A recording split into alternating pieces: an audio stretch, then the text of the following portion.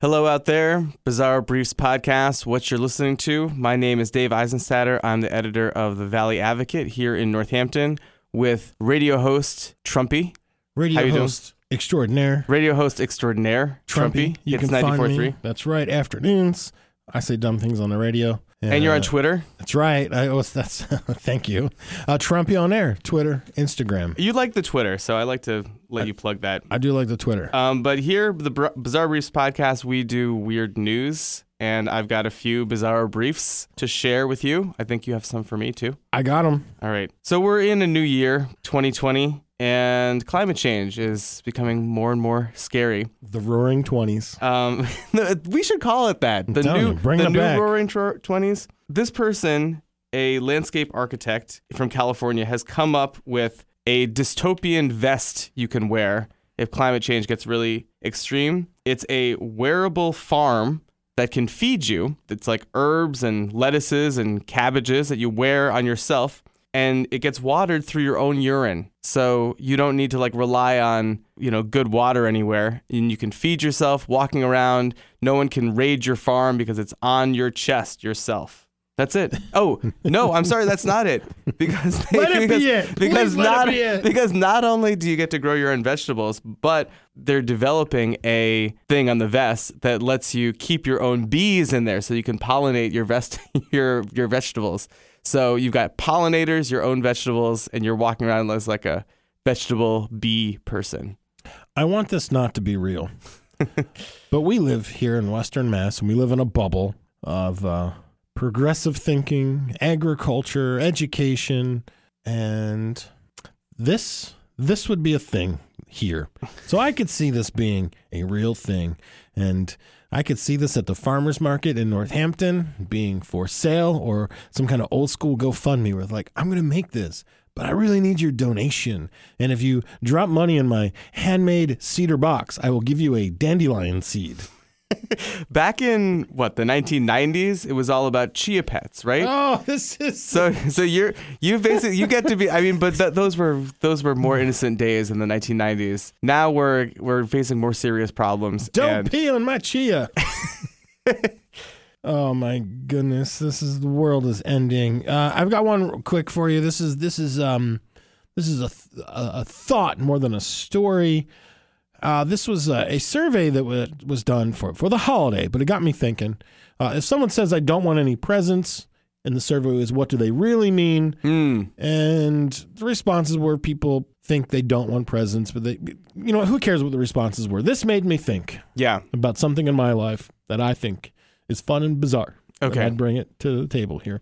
When somebody comes to you and they have maybe the last slice of pizza, the last slice of cake, the last chocolate, the last cupcake, and they offer it to you. It is clearly theirs. They're pulling it out of the refrigerator to eat it themselves, or it's their birthday cake, and they do would you like this?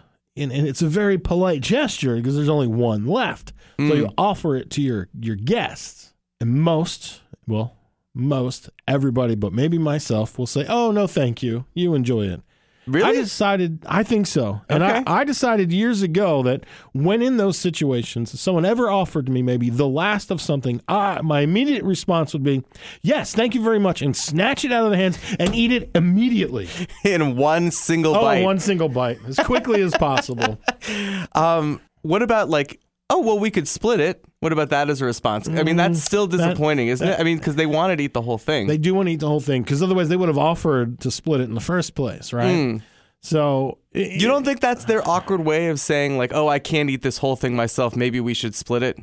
No, you would just say that. You would just let's split this. Yeah. Okay.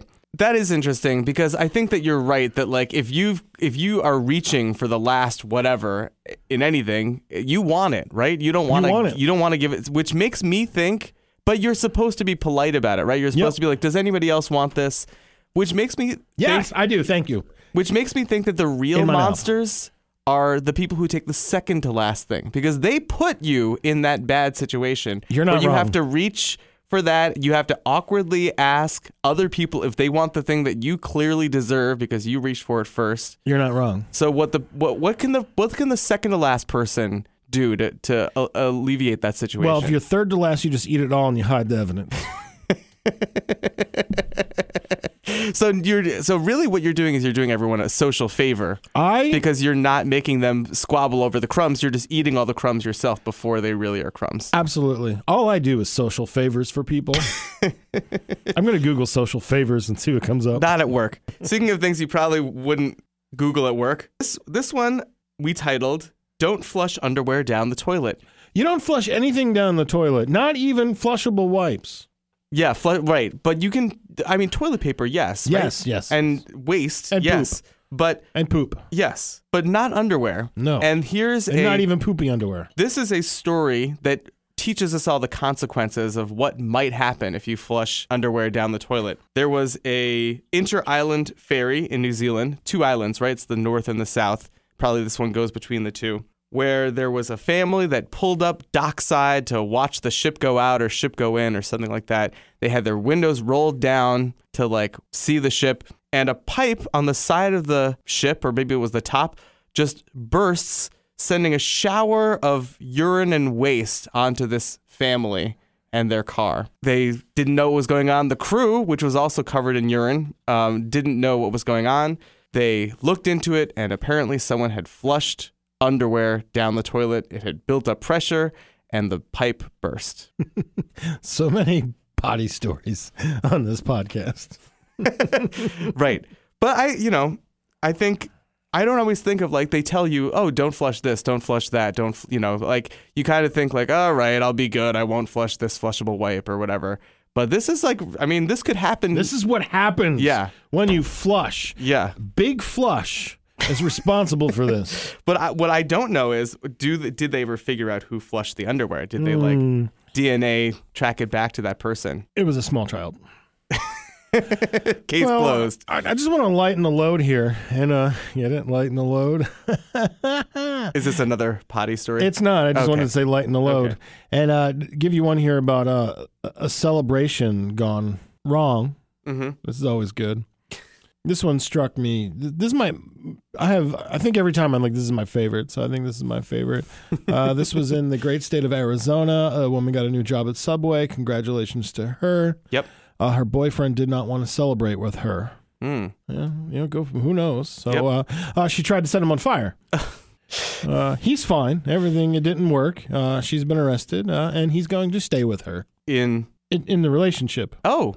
Not in prison where she's headed. No. Okay. In the relationship. I guess maybe they'll... Well, she probably didn't get to keep that job. Maybe she did get to keep the job. Maybe. Yeah, at Subway. I don't know. Yeah. Mm. I've done a number of stories where my displeasure at how robots are replacing us has come forth. And so this is a funny little story about a robot. Do you know the Roomba?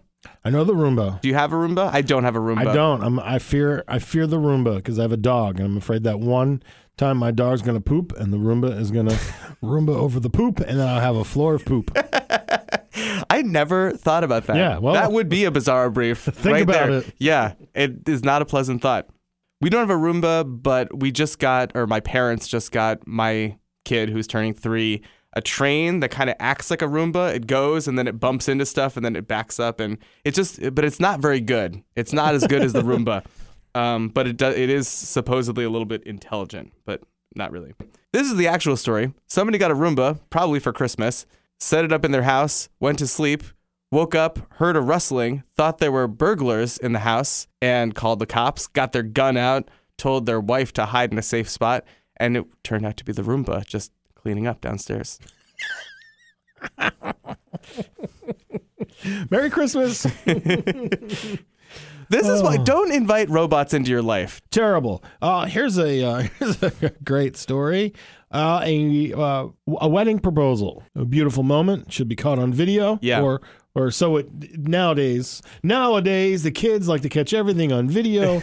So you remember it. That's right. But what do you actually remember? You don't. You just watch the video. And well, anyway, a future mother-in-law was tasked with making the video on a phone. The son-in-law proposing to her daughter. It was beautiful and amazing. And when they went to go watch the video, it was just a selfie of the mother. She just videotaped herself Which I think is better in the end because you could see her reaction. Wow. And it could be Did you watch the video? No, I don't have time for that. Yeah, right. But I agree that like they were there. They know their own proposal, but they didn't look at like the mom's reaction. But now they get the mom's reaction to live with the rest of their lives, which I think's way better. Yeah, I think she did the right. Maybe do you think she did that on purpose? No. No. I have two unrelated stories that are both about. Well, they're basically the same topic: people robbing things. I love it. This takes place in Alaska, and there's a guy, 34-year-old suspect, robs a bank, $947. Takes it to, I think, just down the road a little bit, not very far away, to like Chuck E. Cheese, other places, spends some of the money, and decides to drop a little bit in the collection bin for like the holidays. So, a generous thief who was later arrested. Second one, which really should have made it into Bizarre Briefs this week, but I forgot about it until like after we went to press, unfortunately. Well, these are timeless. You can always print next week. But I regret that this one didn't make it into this week's because I love it so much. There's, in Colorado, another robber robbing another bank, robs the bank, gets the money, throws a bunch of it in the air and says, "Merry Christmas," and runs off. I think they do catch him. There's still a bunch of the money that's unaccounted for. And witnesses claim that they saw people walking down the street who picked up the money and returned it to the bank. I don't know that that's an accurate. I think that the witnesses might have pocketed some of the money themselves. I'm returning nothing to the bank. Kind of a little bit of generosity for a couple of bank robbing thieves. I mean, that's a great way to do it. And I've never said this, but I have to say the word robber to me is just funny. I just love that word. Robber and then burglar. They're just like funny words that we choose to name the thieves in our lives. And if I could end this with a quick fun fact for you. Yeah. The grossest spot in the average hotel room, the chair. The chair? The chair is some kind of fabric that's not really, I want to say cleanable. Is that the right word? I always thought it would be like those like weird blankets that feel like they're made of lint. Like it feels like they're made from that stuff that you pull out of the dryer. No, I bet that's probably relatively clean, but it's like things that don't get clean, like Nobody cleans the chair. Nobody cleans the chair. People do clean the blankets and sheets. Eventually. Thanks for listening to the Bizarre Briefs podcast. Check us out on valleyadvocate.com. Give us a like on Facebook and follow us on Twitter. Don't forget to listen to my radio show.